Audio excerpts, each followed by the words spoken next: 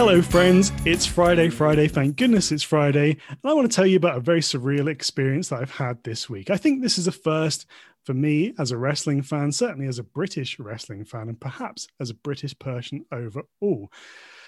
Let me set the scene for you. I'm sat at my computer, I'm watching a wrestling show. This is not uncommon. However, it is unbearably hot here in the United Kingdom. Yes, you've heard that right. It is hot here in the United Kingdom. So hot, you could crack an egg on the pavement and you would get yourself some scrambled-ish real quick. Oh my word, I'm sweating my balls off. And I'm watching a show called Winter Warfare. I'm watching a show where there's snow effects and there's a caveman. I thought I tripped balls on something here. I don't know what's going on. This is an absolute first for me. Never have I been hot watching a wrestling show that's based in somewhere cold. This is entirely new, and for that alone, I am excited for this very show. Welcome, folks. Here's the Wrestling Podcast. That's wrestling spelled W-R-S-T-L-I-N-G. It's all of the graps, but without the E. But of course, me and G, we're not anti-E. We're simply pro wrestling. My name is Liam. This guy is Gareth. Hey. And we thank you so much for joining us here once again. Loads to get into this week. We are fully international. We're talking about Impact in the US, MCW in Australia, and two lots of ChocoPro and Tokyo Joshi Pro over in Japan. Get yourself strapped in for a cool 45. We are on it. Gareth, where do you want to start, my friend?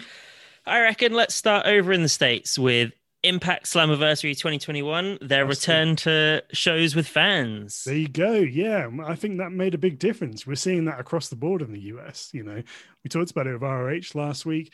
Fans in the building definitely makes a difference. I do still think the Impact building looks a little small. Yeah. You know? And I'm sure there's a reason for that. But even with fans, it still did feel a little bit small. It elevated the show, but it's still, not an ideal building. I think after this, they're actually sort of going to be moving around for shows a little bit. Yeah, I think that will do them the world of good. But hey, big show here, actually. This is one of the most talked about shows of the year, certainly from Impact's perspective, because of the WWE releases that came earlier in the calendar and lots of free agents floating around as of this show. And we did, in fact, see a couple of them make their debuts, among others. All right, Gav, I'm just going to throw it over to you. Give me some highlights here. What did you particularly enjoy from this show? And what did you not enjoy from the show? So the opening X Division title Ultimate X match was a lot of fun. I really like all the guys involved here.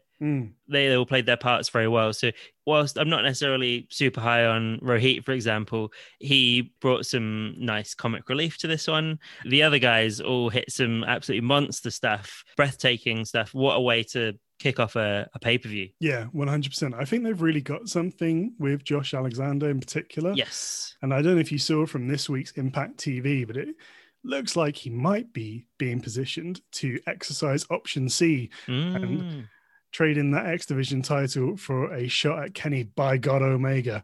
And that's a match that I'm definitely keen to see. That's one I've not thought about being a thing, but now you've mentioned it, I think would be a really good match. That's a biggie, isn't it? Yeah. And the other one is, the other thing coming out of this one concerns the Finesser one. Chris Bay is also excellent. And it appears that a chap that we're going to be speaking about later on this show, Jay White, has been trying to recruit him into Bullet Club. If this means that we're going to get Chris Bay in the best of the Super Juniors, or anything, if we just get him over in New Japan, period. I'm all for that. Count me in. Yeah, an exceptional talent. This is a match absolutely jam-packed with really good guys, so no wonder it was good stuff. You know, if you're not going to watch the match, track down the gif of Peter Williams hitting that Canadian Destroyer off somebody's shoulders from the Ultimate X structure. Nonsense. That was wild. Absolute nonsense. Those destroyers, man, like, they're overused at this point, but boy, oh boy, do people keep finding unique ways to use them. It's a very fun move. And nice seeing the originator of the move. Yeah. Getting to shine with it. He can use it as much as he wants. Yeah, absolutely. It's his damn move. Yeah, absolutely. This was a really good way to start off the pay-per-view, I thought. Yeah. And then we had the nice surprise of Chelsea Green, the former Laurel Van Ness, the hot mess, making her re-debut in Impact.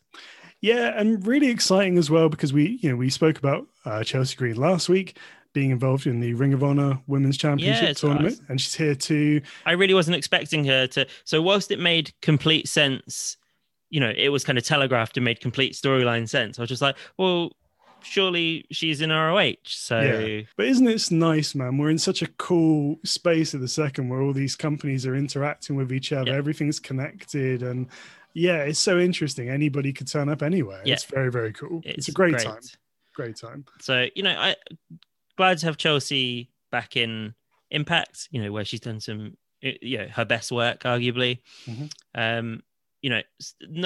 Not overwhelmed with the continuing Cardona Myers feud personally, but hey ho. Well, you don't have to worry about that going forward. I gather there's a slight change in direction coming for one of those men, but I don't actually know if it's aired yet, so I probably shouldn't say. Oh, interesting. Okay, we'll have to talk about that off air. Yeah, we'll talk about that off air. Okay, elsewhere on the card, we saw FinJuice make their return to the promotion. Yeah, I thought that was a weird one, just having them come out and have like a 1 minute squash. Yeah. I think they're really trying to put over David Finlay ahead of the New Japan USA Resurgence show, where he's got a match against Jay White, where he's challenging for the Never Openweight Championship. I kind of think that's what they're doing here. Did like seeing Juice Robinson back in the crazy gear. Yeah. The Blues Brothers thing didn't really do it for me. One thing I've read about Juice, and I think it's totally valid, is that his gimmicks and his costume and his personas are geared towards a Japanese audience. And that makes perfect sense because he's generally wrestling in Japan. So if I don't get it, okay, that's I don't fair get enough. it. But yeah, this is more the Juice Robinson that I like, to be honest, with the sort of flamboyant stuff. Yeah. My feeling was that the reason for this was obviously like FinJuice are back on US soil, and it was a way to get them back into the tag title hunt like immediately by having them get a victory here. Yeah, you're probably right. Yeah, a bit of a weird choice, but good to see him back anyway. What else do we have? I was pleasantly surprised with Chris Sabin beating Moose. Like I thought it was, locked in that Moose was going over here. Mate, yeah, absolutely. What I wasn't surprised about was that this was bloody good. Yeah. Look, we were talking a couple of episodes ago about, who from the US is going to break into the end of year lists or what have you. I think somebody that people should start talking about is Moose. He's having a really good year. He's had loads of really good singles matches. He was impressive in that big 6-man that we covered earlier in the year against Kenny and the Good Brothers. And again, loved his last man standing match with Willie Mack.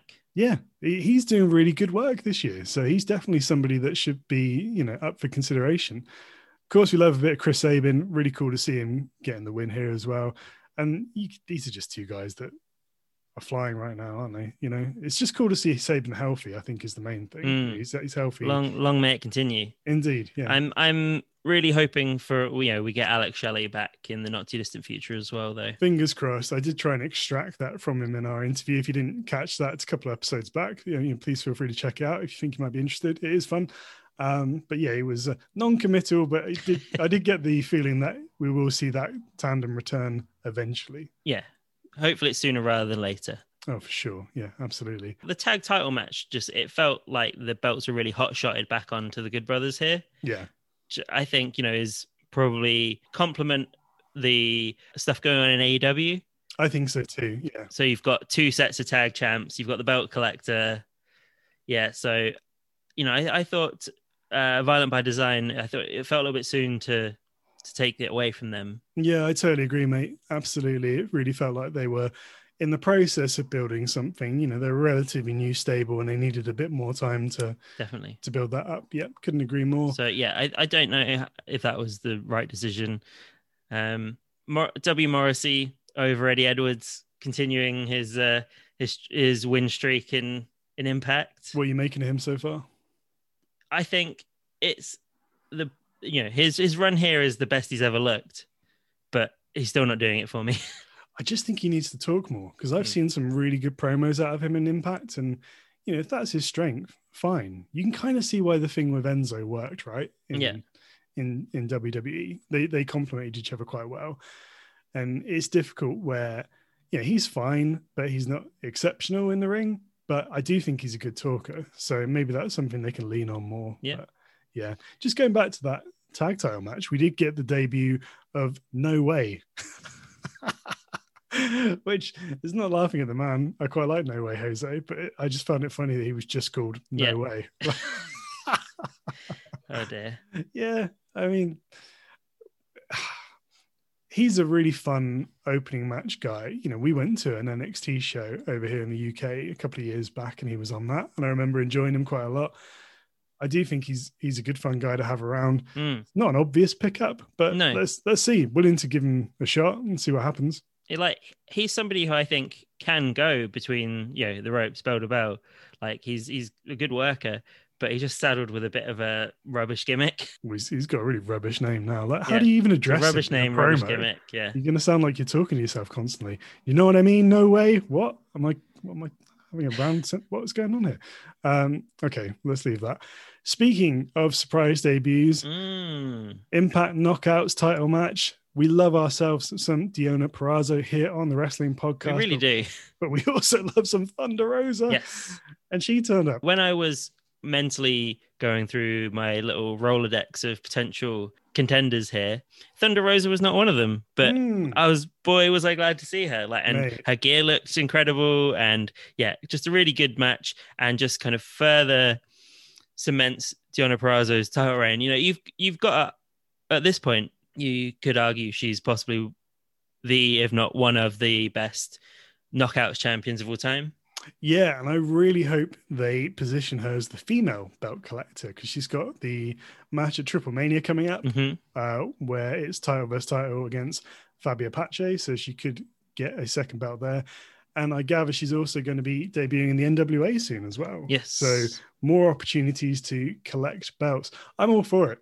I think she's great. She's got such excellent presence.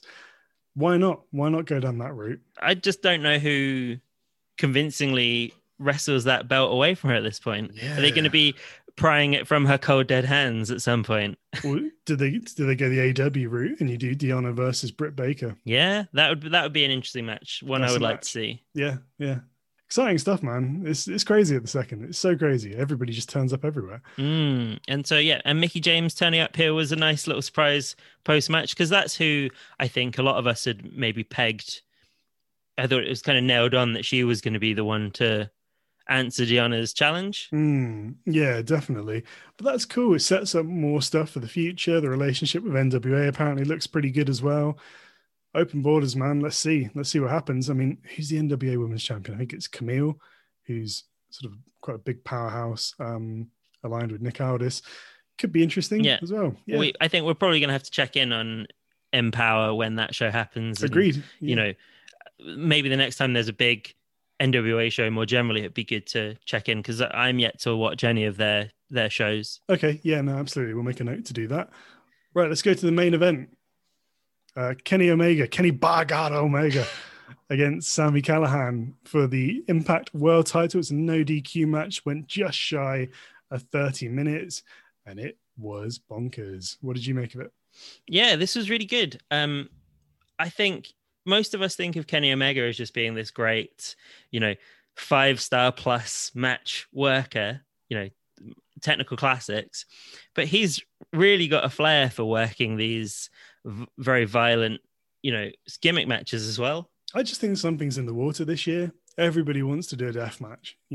It's just crazy. Everybody's doing death matches this year, and Kenny's done a couple of them now. Yes, so I enjoyed the pizza cutter coming out to play. Oh my word, bloody pizza cutters! Jeez, yeah, absolutely. Yeah, this was crazy. There were some absolutely mental spots in this match. So generally speaking, I'm not necessarily a huge Callahan fan, but I thought this leaned into his strengths. He seemed smart in this match, having stashed various weapons around the ring, like having the barbed wire wrapped chair hidden under the stairs, and things like that. I thought it was neat little touches here. But as far as wild no DQ brawls go, this is a really strong one. Do you think we're allowed to have Kenny Omega on any of our end of year lists? Because stuff outside of the E, it would have to just be based on all of his work outside of AEW, I guess. Yeah, on the strength of that, does he qualify? Well, let us know, people. Let's see by the end of the year. Triple Mania match against Andrade coming up as well. So I mean, his Triple Mania match last year was, Yeah, man. Yeah, Laredo Kid, yeah, who I I want to read see just more before we. of. Well, yeah, you will, because I just read just before we came on the air that Laredo Kid is apparently going back to Impact to do some more Oh, stuff. fantastic! Yeah, he gets about, doesn't he? There's MLW, he does a bit of AEW, GCW, but yeah, apparently he's going to be with Impact and quite possibly at Bound for Glory as well. Nice. Yeah. I think that's going to be an interesting show. So that's coming from Las Vegas, I believe. So, Yeah. back on the road in a new city. The advert showed the logos for AEW, New Japan, AAA. Yeah. So yeah, it's going to be a show, I There you think. go. And then after the match concluded, we get the Impact debut of the aforementioned Switchblade Jay White, further beating down the Forbidden Door. There's no Forbidden Door. Forbidden Door's a dot to you. Just crazy times, man. So Jay White over in Impact, he's got this big match coming up at New Japan Resurgence, which is in the US, as we mentioned earlier. I think it's really cool to see him here. Does it mean that we get Kenny Omega versus Switchblade? It certainly feels that way. Which is a big match if you know the men's history. Indeed. I believe I'm right in saying that the last time they wrestled, Switchblade beat Kenny Omega for the belt, even, which is crazy. And, we've got a belt collector here, and Switchblade has a belt. Mm-hmm. I'm excited. I'm intrigued. Does he get another one to add to the collection? When does this storyline conclude? That's what I want to know. There's just lots of stuff, happening in the sort of, wrestling universe at the moment. It's just like, how do you neatly wrap this up in a satisfactory way? Yeah. I'm glad I'm not having to make those decisions because I just don't know. I don't know how I do it. In many ways, it feels like it's all leading towards All Out, the AEW show. And that's kind of the Infinity War of this particular storyline where we start to wrap things up. But yeah, it's crazy. There's an awful lot to do. Because, I'm assuming, I guess, once Kenny drops the AEW belt, like, then the kind of house of cards crumbles and, like, the other belts start to slip through his fingers as well. Yeah, that's how I do it. It'd be a domino effect. And, he just goes on a massive losing streak from there and then maybe disappears for a while. Because I think he's earned a rest, doesn't he? Yeah, absolutely. Right. Okay. So what would you give this one overall? Enjoy it? Yes. So I know when we've talked about some Impact stuff before, I thought there was some good in-ring work here, but nothing really like that's gonna stay with me for a long time. Some fun spots and some matches. But it did feel really nice having crowd back. It felt a bit more energized, but it did feel more like it's building towards bigger and better things, more so than being a great standalone show. Sure, that makes sense. It's interesting given that it's one of their biggest shows of the year. Yeah, so I think again, it's going to be. I think they're looking to have Bound for Glory now be a real wild one. I think that makes sense, because if this is going to be the annual debuts, reveals kind of show, which it feels like it is, maybe that's just how it has to go. Yes. You start off new stories at Slammiversary as opposed to just ending them. So yes. Yeah, maybe you're right. There we go. Good stuff from Impact. Go out of your way to watch the Ultimate X match, the Knockouts title, and the World title matches, I think. Yeah, absolutely. Good stuff there. Okay, let's make our way down to Australia, where we have Melbourne City Wrestling's Winter Warfare show. Yes, indeed, Winter Warfare. And as I said in the intro, I was watching this show just so hot. No fan up in the office, just sweating. And there's snow everywhere on this show. It's crazy. It was a really unique experience for a Brit, that's for sure. And it can and does snow in Victoria in Australia this time of year. Oh, so, so MCW for a year were my sort of home promotion, so to speak, when I was living out in Victoria in Australia. So, the once a month or so, I would travel down from Ballarat to the Thornbury Theatre for MCW. And I can say in the winter months, when you're living in houses with no double glazing, no central heating and tin roofs, and it's like 10 degrees outside, you bloody feel it. Like I've never been as cold as living through a Victorian winter. Really? gosh, that's crazy. Wow. Yeah, it's funny, isn't it? I just always associate Australia with being hot. That's it. You know, Of up course they in have seasons. like northern Queensland, yeah, it's beautiful year round. But Wherever they film Home and Away, it's there are no winter specials on that show. It's always hot. Everyone's always surfing. so yeah, I don't miss those winters. But we do. I imagine you do probably miss attending live MCW because this is a really good little promotion. Absolutely, yeah. And it's a lovely venue, the Thornbury Theatre, and Yeah. there's a really great bar/bottle shop like 3 doors down that I used to love popping into pre and post show. What was it called? Is it Carwyn Cellars? I can't remember. My memory's really bad, but it was a really good little bar. If you're based in Australia and you know what it's called, tweet us. We want to know. We want to know. All right, great stuff here. Again, really fun. I've spoken a few times about how much I'm enjoying the Aussie scene. This is one of my fresh discoveries really for this year, and this was another really fun show. Opened up, interestingly, with the MCW World Heavyweight title match. So our old pal Adam Brooks was defending against Caveman Ugg, who had an absolutely bananas entrance with snow flying everywhere. And if you haven't seen Caveman Ugg, look him up. You know, his entrance is really cool. He's got a big skull on his head. He looks awesome. And a big sort of furry cape. But he can go, man. Yeah, he really can. I thought when I was watching him, I think because he wrestles in what you describe as sort of a modern heavyweight style. He's pretty agile and moves around pretty quickly. He reminded me of a blend of Samoa Joe and Necro Butcher. Okay. I was going to liken him a bit to a Rusev. Yeah. There's plenty there. Yeah, or, sure. or now Miro, should I say. This was a really fun match. I really enjoyed this match. Great opener. Yeah, hell of an opener. I'm thinking about why I enjoy the Australian scene so much. And yes, there's loads of great wrestling. And yes, there's crowds. So that's a big part of it. But I think an element of it is because it kind of reminds me of 2018, 2019, when you and I were going to loads and loads of live shows here in the UK with crazy crowds and insane matches. And it's the most similar flavor out there to that. So I think it's maybe almost like a slight nostalgia for pre-COVID times in many ways. You know, that's what I'm getting, aside from it just being really good action. But this was one of those matches where I thought, God, I would have loved to have been there live for this one. Absolutely. This was a lot of fun. I think Adam Brooks has got a really unique charisma to him, and it could kind of work as a heel and it could work as a face. Definitely. So he's really enjoyable. And he sort of looks and feels every bit the main eventer in MCW. Yeah. So he managed to retain here, and he's just beaten a who's who of the Australian wrestling scene in this title run. Slex, Robbie Eagles, Danny Psycho, and now Ugg. So who's next? Difficult to see, man. Difficult to see because it's really interesting. There was a bit of a thread on this show because you've got Brooks, Kellyanne, and Slex that are all Ring of Honor bound. Yeah. And this is public knowledge. They mention it throughout the show. They've all been signed, but just due to travel restrictions based on the global pandemic, they're not able to go over to the States and debut for ROH. So you get the sense there's a timer with all of these wrestlers. Brooks and Kellyanne both have titles. And so it's really a case of, well, who's going to wrestle it off them before they leave?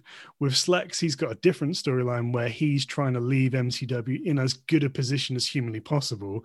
And we'll get on to his storyline in a little bit, but that's a really interesting one. But he's up against it. It is a race against the clock. I quite like that sense of urgency across these three wrestlers. It's a really good way to use guys that the audience know are leaving and keeping them connected, because I do think there's a sense of, well, if somebody's going, they're almost not really involved anymore. Yeah. They're sort of slightly adjacent to the body of the show. Well, kind of like how once Progress guys started getting swept up by NXT UK, they kind of felt like Progress adjacent rather than being like really part of the show. They were exhibition matches, as opposed to canon almost. That's what it felt a bit like. But yeah, they've done a really good job with that here, and I enjoyed it a lot. So yeah, go out your way to check that match in particular, the Brooks versus Caveman Ugg. I really enjoyed that.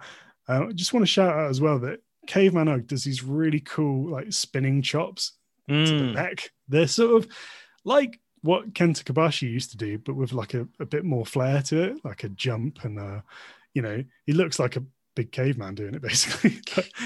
It was really fun. I loved the dynamic of this match, so it was great. Lots of good stuff throughout the card, actually. I'll just gloss over a few bits and bobs. Royce Chambers, the Airbender, is somebody that I think is going to do big things as soon as restrictions allow him to do so. He had a good match against a bloke called Gore, who was absolutely jacked to the gills. Apparently he enjoys a particular type of pornography. I think that's his thing.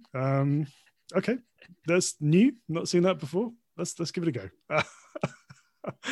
That was fun. I really like Royce, and the main man, Takesta Man, put us onto him, and I think he's a good follow for anybody who hasn't seen his work already. He reminds me a bit of Pac in a way, but with a pretty kind of laid back demeanor and attitude. That's kind of his thing. So I think his future's real bright, isn't it? Big time, absolutely. He's somebody that, if he could just get booked by like a PWG or somebody, he just needs to be announced to the world. But my hope is that we see him a bit in DDT before that happens. That'd be really nice. That'd be really nice. We talked about Kellyanne earlier. She defended her MCW women's title against Delta. Again, really fun match. Kellyanne is a really good talker. I think ROH are onto a real winner here with the three that they've picked up from MCW. These are three really top tier talents. I'm excited to see them kind of explode onto the world scene. There was a three-way title match for the MCW tag team titles. And I have to talk about this because it plays into what went on in the main event. So we had the Natural Classics. They were defending against the Mile High Club and the Pariah. And it was a really interesting three-way match because the Mile High Club were basically involved. One member was involved for essentially the entire match. And that was kind of the story. The Natural Classics barely got involved. They only jumped him right at the end and swept up the kind of absolutely exhausted member of the Mile High Club and got the kind of relatively easy victory for them. And I was watching it thinking, this is interesting. They certainly been booked to look like stars here, but it was a really uniquely formatted three-way. This plays into the aftermath of the main event. So the main event match was the newly minted, although he didn't earn it, he was handed it, MCW Intercommonwealth champion Rocky Monero, who could well be my new favorite heel. And he was defending it against the business Slex, who's just fantastic. You haven't seen Slex, check him out. He's really, really bloody good. This was a really fun kind of heavyweight match. Rocky Monero has just got the best shitty to grin. Like he's just like, and does all the old school heel stuff, like abdominal stretches where he's grabbing the ropes. And he's just great. It was so much fun to watch him just be an absolute thrill Ted. Oh man, absolutely. But the storyline going into this was that Rocky has kind of recognized that everybody's leaving, and actually there's a pretty clear route to the top. So he's been handpicking opponents. He's just been beating guys, wrestling guys he knows he can beat. And Slex kind of called him out on it, and hence we had this match here. There was all sorts of shenanigans at the end, and ref bumps galore. And eventually we had a run-in from the Pariah, who I mentioned earlier, from the three-way tag team match. And as a result, Rocky retained the Intercommonwealth title. After the bout, Royce came in to try and save Slex. Even the odds. To little avail. And then the Natural Classics, who were also in that three-way bout, turned up. And they cleared the ring. The heels retreated up to the ramp, and then they turned on Slex as well. And they poor old Slex. Yeah, poor old Slex. They joined Rocky and the Pariah. And commentary pointed this out, that this is why in that three-way tag team title match, those two teams did not interact. They didn't touch, not once. And we're so used to seeing that, where guys wrestle and they beat the shit out of each other, and then later in the night, they're all of a sudden friends. They're like, well, why did you beat each other up? It's always such a weird thing in wrestling, isn't it? And it was just such a nice bit of storytelling. I was like, oh, that's why that match was like that. Yeah. Makes perfect sense. Like it was the penny so dropped. Gratifying. Sorry, so I think I conflated a word there. It was so gratifying to look back on that and be like, oh, okay, I get it now. So yeah, just really cool stuff. Eventually a couple more guys came out to help Slex, and it looks like we're going to have a big 5-on-5 for the next show. This is a really hot angle to finish the show. And again, definitely reminded me of when we used to be at the ballroom, man, where, at progress shows when everything would go a bit crazy at the end and you kind of walk to the tube like, oh God, what's going to happen next time? So it was a very similar vibe to me. So I really enjoyed it. Yeah, I've spoken for ages there. What did you think? No, it was another goodie. That was a monologue. Sorry. It made, and again, like by having that big show-ending angle like that, it makes sense why the World Heavyweight title match opened up the show. Because I did think that was a little bit curious. I was like, oh, why is this opening things up? That's odd. But yeah, it cleared up all that. So it'll be interesting to see who the fifth man is for Slex's team going into that next show. Indeed. Yeah, great stuff going on in Australia, man. We've covered PWA Black Label a bit. This is our second time with MCW. I think we should definitely check out some of the other promotions down there. So if you know of one that we should be checking out, do let us know. But yeah, really, really fun stuff. Really enjoyed this one. If you want to track down a really good Slex match, he had a singles match with Okada back in 2018 that kicked ass that I recommend tracking down. My word. Okay, we should point out as well that both of these shows are available on Fight TV should you wish to check them out, and I certainly encourage you to do so. I think you could also find the Melbourne City Wrestling show on their Vimeo account as well. If you just go to their Twitter, it's at MCity Wrestling. You should be able to find all the details there, but wholeheartedly recommended. Anyway. Yeah. Wonderful stuff. Okay, let's take a quick break and then we're heading over to Japan. We move. And we're back. So in this half, we're moving over to Japan. So let's start with the Tokyo Joshi Pro Night 1 of the Tokyo Princess Cup. This starts off, I believe it's the 8th time that they've run this tournament. So it's a single elimination. And we had 4 matches in the sort of opening rounds here. So we had the headlining bout being Miyu Yamashita taking on now Kakuta. And then we had a couple of, as well as the 4 singles matches, we also had, they opened with a 4-on-3 handicap match. And then we had an 8-person tag team match after that as well. So yeah, a pretty, like a short, sharp, sweet show. I would say a good little start to the tournament, much like the Impact show that we talked about earlier. Maybe not the like top tier in, when you think how good Tokyo Joshi has been this year in terms of in-ring quality, not to say any of this was bad, but it just compared to how good some of their stuff has been, this felt like a little bit of a step back. I did really enjoy the 2 opening big tag matches. And I'm really looking forward to some of the potential matchups a bit further in this tournament, and just really pleased to see Yamashita getting the win here and moving forward. I would be thoroughly surprised if she goes on to win the tournament, because that does tend to be the case. Anytime you've got a champion in a tournament, they never win the thing. Yeah, so. No, I don't disagree.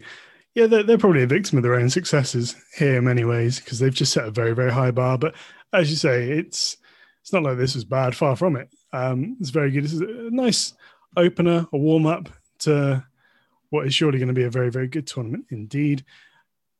Clearly, we haven't seen everybody yet, so difficult to make any proper predictions, but who have you got your eye on thus far? I think my pick to win is either Kamiyu. Mm-hmm. Yeah, it's Beth's pick, isn't it, as well? Oh, really? Okay, yeah. Ito-chan, perhaps. Yeah. Or maybe Pro Wrestling Noah. Hikari Noah, Pro Wrestling Noah. Yeah, it could well be. I think Miyu Watanabe is probably another one that's got as good a chance as anyone. Yeah. It's interesting, isn't it? There's an awful lot of people, Mayumi. Gosh, yeah, there's a lot of people that do have some steam behind them at the second. So, you could see Mizuki, or you could see Rika Tatsumi, Shoka Nakajima. I mean, any of those names could conceivably win it. Yeah, absolutely. That's very cool. Well, I think what we'll do is we're just going to keep on sort of littering the podcast with updates on this tournament, and indeed the Stardom 5-star GP once that gets going as well. We don't want to dedicate sort of whole halves of the show to it, but we'll just kind of keep you going and keep giving you thoughts. And like we're doing here. So night 2 has aired. So I think pretty much once I finished editing the podcast and got it up and live, I'll probably be watching night 2 of this. Excellent. Well, that'll be an hour's time then. Perfect. All right, lovely stuff. Let's head on over to Ichigaya Square to see our pals at ChocoPro. What a back-to-back pair of shows. Mate, they've been bringing the heat recently, right? They had the Oak Tag League, they had the finals, they had this Iron Man match between Brooks and Lulu, and of course, we've got the Fujita Hagane match as well to come. So yes, ChocoPro have been loading things up, man. they're Intrigued kicking to out see the gems. where do they go from here? My word, how do they top it? Okay, let's start off with ChocoPro 136 then. So this was really built around the Asia Dream tag team title match. It was the Best Bros. It was another one-match show. Another one-match show. The true Iron Men of professional wrestling, the Best Bros. They don't do anything short of half an hour. They can't get out of bed for matches. Less than half an hour. It's not happening. Balian Aki and Mei Saruga, they were going up against Tropical Wild, which is Saki and Yuna Mizumori or Yunaman, who were the winners of the Oak Tag League. This one was about 40 minutes or so. The usual frenetic energy that you get in these crazy, crazy Asia Dream Tag Team Championship matches. G-Money, talk me through it. I'm never convinced that they're as long as they say they are. Like, I just don't believe, this match just went by in the blink of an eye. They fly by. I think is possibly one of the highest compliments you can give, a 40-odd minute match, is that it didn't feel anything like a 40-minute contest. No. I think that's the thing that ChocoPro tag team matches can do that like other matches can't, is because how easy it is for the third and fourth person to kind of get involved in the action, and it's spilling out the windows and into the street and everything. There's just so many different things that can be done. Double team moves and all the kind of stuff that kind of keeps the pace just so high. Yeah. Well, it's the environment, isn't it? They've got a much smaller surface area to work with. And I think as a result, more happens. People are flying around, people are moving more quickly because they don't have so much distance to cover. I do think that plays a part in it. Like if we were to watch this match in a ring, I suspect it would feel very different. Different kettle of fish, wouldn't it? I think if it was 40 minutes, it would still be, I'm sure it would still be very good, but it'd probably feel a bit more like 40 minutes just because I think there's that much more distance. And I think that does play a role. There's crazy stuff here. Just so little time where it's just people, on the mat selling. No, it's frenetic. It really is. And they look exhausted afterwards as well. Oh my goodness. Yeah. Man. I thought especially Saki and Unimon both just looked like they'd been dragged through a hedge backwards by the end of this thing. Yeah. I thought they were pretty convincing. There were a couple of near falls that I bit on. I really did think, same. Man, these belts are in jeopardy here. Because I wrote an article about this match for itrwrestling.com ahead of the match and kind of did a bit of a deep dive into their history. So they've only faced off once previously in tag team competition, which was in the Oak Tag League, which went to a draw. All four of these people have tangled in singles matches, and both Saki and Yuna Mizumori had sort of winning records. So I kind of thought it was pretty much a lock that they were going to win here, and as well as being two-time holders of the Asia Dream tag team titles as well. I just thought, here we go. Here's the title change. They're not going to make it to 200 days, and they're going to make May cry. Who can beat the Best Bros? That's what I want to know. I'm not sure I've got an answer for you. Difficult to say, isn't it? I'm sure Emmy knows who, in her head, like from day one, she's known who's gonna be the one to dethrone Best Bros. And I've just been really enjoying the internal storyline of Best Bros, where their kind of hubris is growing. Like they're getting more and more convinced of their greatness. Yeah. With time, getting the fancy matching outfits, just being so sure of themselves. And I'm almost excited to see them drop it now, even though I love them being the tag champs, because I'm really interested to see what direction their characters take once they're no longer champions, because who are they once they're not champions? Well, I'm fearful of this because I feel like if Aki turns heel, he won't come on the podcast anymore. And we just don't want that. Also, we need to speak to May because she wanted to come on and do her own solo. Yeah, solo May. Speak to her before that goes down as well. Oh man, yeah, I know what you're saying. It's really exciting. I can't imagine ChocoPro without the Best Bros as tag champions. That just it almost feels wrong at this point. Yeah, doesn't it? It feels wrong. I was thinking, what would be really cool at some point is to see a different promotion, the wrestlers in the ring, bring in Best Bros for a period of time, maybe a tournament or something, And their whole thing could be that other teams can't work them out because they don't use the ropes. Like everybody else is so used to, so kind of acclimatized to using the ropes, but the best bros do it all kind of in the middle of the ring with all their crazy doubles, and it's just so foreign to these teams that they have a lot of success with it. And also, it could be their Achilles heel as well. You know, the right team could try and get them to move around a little bit more, try and get them running off the ropes and tire them out a little bit. And I think there's a really compelling stories from them moving from the mats to the ring eventually. So that'd be really interesting to see if it ever did go down. Absolutely. So yeah, interesting to see what's next for the Best Bros after another successful title defense here. Indeed. Okay, ChocoPro 137. Oh my God. Oh my word. the culmination to what I think has been 2020/2021's best ongoing story in wrestling. It's well up there, isn't it? You know, we were talking before we started recording here. If you like long-term storytelling, long-term booking, and also you like great action, there's no reason why you shouldn't be watching ChocoPro. I get that it's not in a ring and it looks and feels different to the wrestling that we're all used to, but man, just give it some time. It's so good. And this is the perfect example of that, because this was a banger of a match, but just glorious storytelling throughout. Wonderful stuff. This was just so good and so emotional as well. Absolutely. I think if you weren't familiar with the story leading in, this is still a very kind of fun match to watch, but it doesn't have that beating heart to it without knowing the steps of the way that have led us to this match here. Yeah, definitely. So this was a 30-minute Iron Man match. Chris Brooks against Lulu Pencil, the leader of the Pencil Army, of which Brooks was briefly a part of earlier this year. Can't believe he betrayed us. Yeah, I mean, he's such a trustworthy character. We here in the Pencil Army were very disappointed. But yeah, this was really good stuff. So the story really was that Lulu, just can't win. She's got all the heart and all the guts and all the effort behind her, but she just can't get a win, and certainly not against Brooks at very least. And Brooks went 2-0 up relatively quickly, with some crazy spots. Like he slammed Lulu into a table which did not budge. I was like, oh man. Yeah, that kind of spinning suplex into the table propped up against the window looked horrible. And there's a huge size difference there. Like Chris Brooks is somewhere in the region of 10 foot. And and Lulu's far shorter than that. And man, he just threw her around, didn't he? Good Lord. Yeah.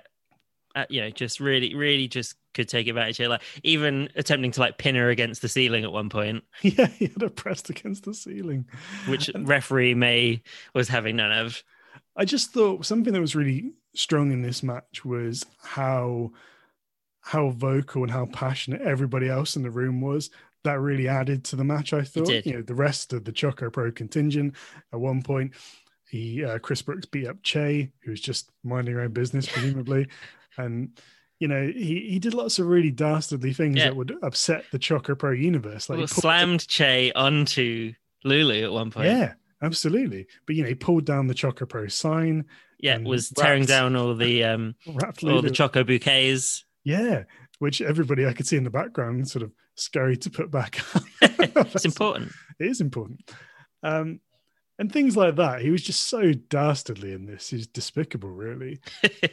I just loved it so much when Lulu managed to just slam the metal sliding door on his arm.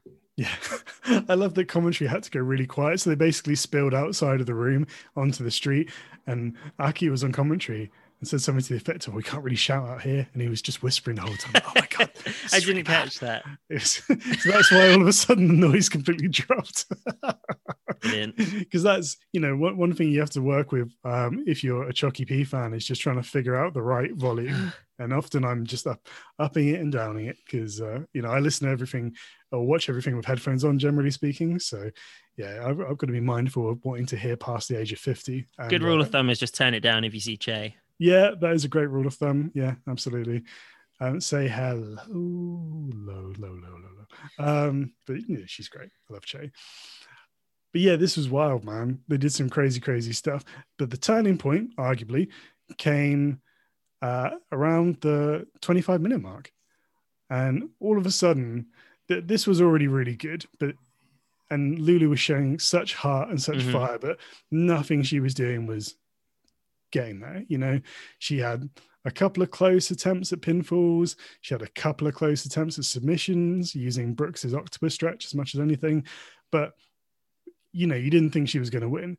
And then at 25 minutes, with 5 minutes to go, all of a sudden, somebody just turned this one up. And we just went crazy for 5 minutes.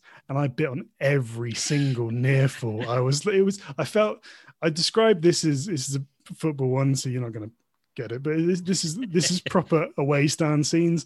You know, when you're in the away stand and your team is winning, it's a crazy, crazy feeling. And this is what this was. You know, I was biting on everything. I was jumping out of my seat, which is again is a nightmare if you're wearing headphones that are attached to the computer.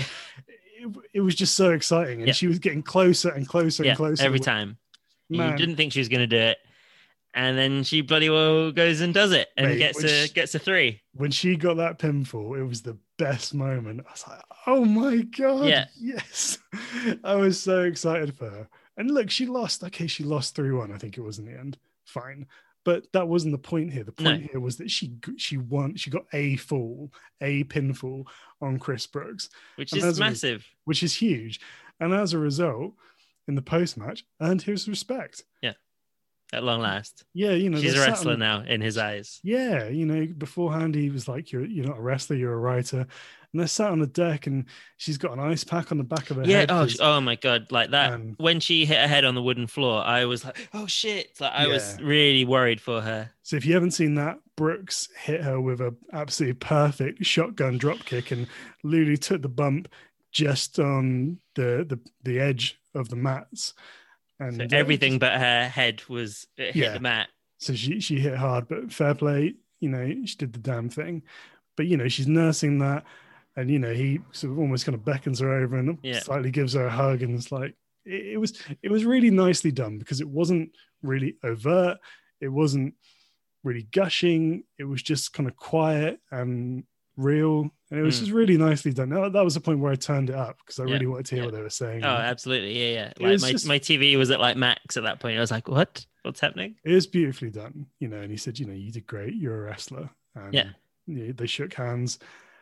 And then the ultimate tonic to that particular moment is that Brooks then returns and they have a one-on-one game of Jankin. I love that instead of the usual little pictures they use on the Jankin board, it was like 8x10 glamour shots of both of them. Indeed, absolutely, just so. And and Lulu bloody won as well, which was just a really sort of explosive such a feel-good of joy, you know? Yeah. And then, you know, the way ChocoPro always finish with a song. That's it. One thing I do want to say, though, in Lulu's defense, is if you're wrestling somebody that's 10 foot tall on a 10-foot mat, that's not very fair because they can reach the ends of the mat from wherever they are, every position they're in. You know, he's like the big hand on a clock. That's what he looked like on this. He could just get a rope break, as it were, from anywhere. So she was up against it. But look, man, that was just special. It really was. Yeah, with no shame, I had a Sinead O'Connor-esque "Nothing Compares to You" single tear rolling down my cheek post match. I was just so happy. Man. You and me both, mate. Yeah, that was top stuff. Top draw stuff. There you go, my friends. Chocky P bringing the heat. Hope you guys enjoyed it. Tell us what you think. We really want to hear about it. And I think that pretty much wraps all the shows we're going to talk about this week. Don't worry, we got loads coming up next week. Some crazy shiz going down. So, New Japan Wrestle Grand Slam. They're back in the Dome. Man, they're having some bad luck at the second, aren't they? Oh, dear.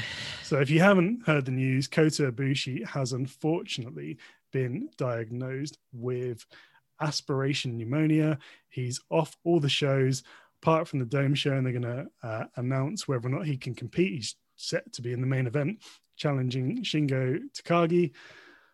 Just another really tough one for New Japan, who have just had a plethora of bad luck episodes this year and the year before, for that matter. We really hope Kota gets well soon. You know, everybody loves Kota Ibushi, don't they? So fingers crossed he's better soon.